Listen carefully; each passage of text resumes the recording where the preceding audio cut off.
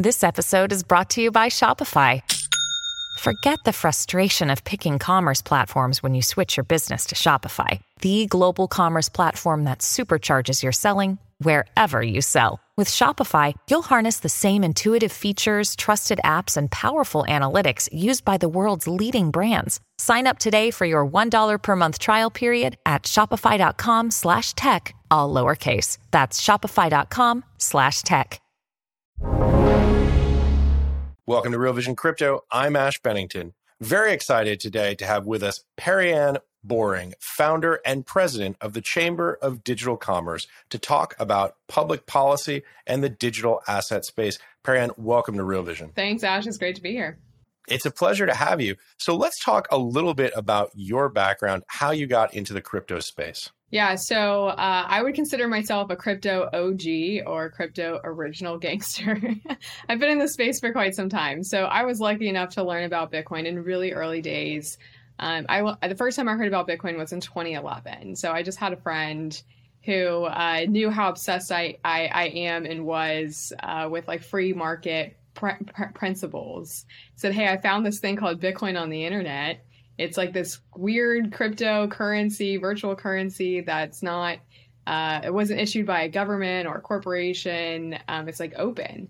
And so that concept to me, and I was working on Capitol Hill at the time, working in monetary policy and economic policy, was just really interesting.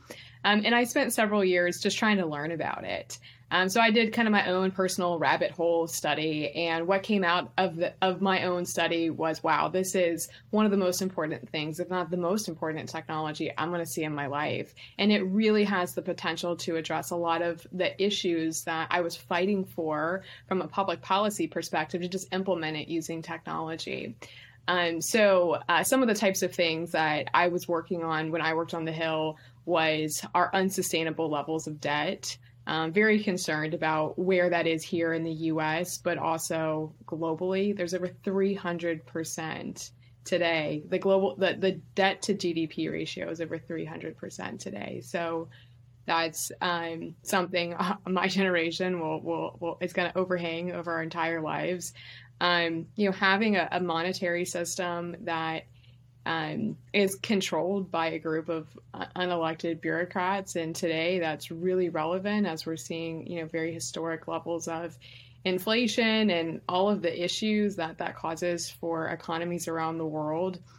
And just the ability for collusion of private industries to be able to use that for their benefit. And I just felt very convicted that this technology could really, address these big systemic issues in our financial system. So around 2013, I got to a point where I just wanted to work in this space. I wanted to support the growth of the digital asset ecosystem. I wanted to see this technology succeed. I wanted to contribute and kind of be a part of it. And I had to do a little bit of soul searching about what do I have to contribute to this space? Because back then, the ecosystem looked really, really different. It's not like it is today. Most of the people in the space were the developers, the computer, software engineers. There was a little bit of VC happening. And really, all the people that I had met or talked to were either coders or investors, and I was neither. My background's in public policy. So 2013 was really kind of that breakout year for me, but also for Bitcoin. And that was the year Bitcoin had a lot of ups and downs on the international stage. And two big things happened from Mt. Gox and Silk Road. Big black eyes that I think today we're still recovering just from like a reputational and a PR perspective. But we started to see the DC and the regulatory and the policy system start churning in 2013 when you saw that huge collapse in Japan, where hundreds of millions of dollars of customers' funds went missing, and lots of money was being laundered through illicit marketplaces using digital assets. And so there were multiple hearings on Capitol Hill that year. You started seeing different agencies like the SEC and others issuing warnings about the dangers of this technology. FinCEN issued its first piece of guidance.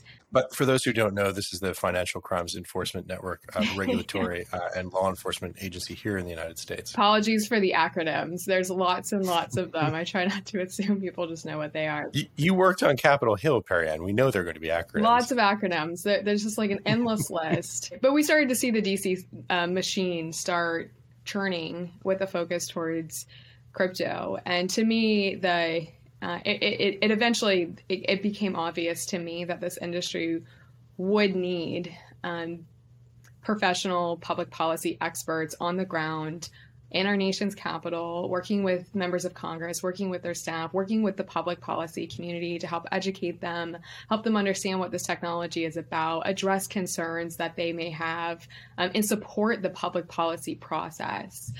So we launched the Chamber of Digital Commerce in 2014. So we're in our 8th year today, and that idea, what we were right in that assumption that the policy community would need a lot of support, and we've been incredibly busy. And today we're really in a critical moment for public policy for digital assets. Well, Perianne, that's a great summary, not just of your background, but of what's happened effectively in the space up until now. This is obviously a very important area that people are focusing on now, this idea of the union of traditional financial space versus the crypto space, how they integrate public policy, legal, regulatory, and compliance. And you were one of the very first people to that space to try and think about what some of these issues were going to look like many years ago. So it's really a pleasure to have you here to talk about that. I'm also interested, we were talking a little bit off camera about the big picture right now. What's happening? Where do you see this going? Give us a sense of the direction that you see the space taking over the next 1, 3, 5 years. Well, if we can actually expand that timeline just a little bit longer, like the end game of where I see this going, I truly believe that that blockchain technology is going to be considered critical infrastructure in the digital economy. So as you and I are used to using digital systems every single day, but there's still a lot of stuff that runs on analog systems. And as the world is integrating more into digital systems, I believe this technology is what people are going to use to transact and interact in both business and personal interactions. And I also I truly believe that the rails of the global financial system are going to run on blockchains in the future. So if you think about that as kind of the end game of where it's going, and I don't necessarily have a timeline on when I think that's going to happen, but there's a lot of things that are going to change between now and then. I heard somebody quote yesterday at a conference that I'm at that once Bitcoin hits 200,000, the amount of billionaires in the world, there will be more crypto billionaires in the world than non-crypto billionaires.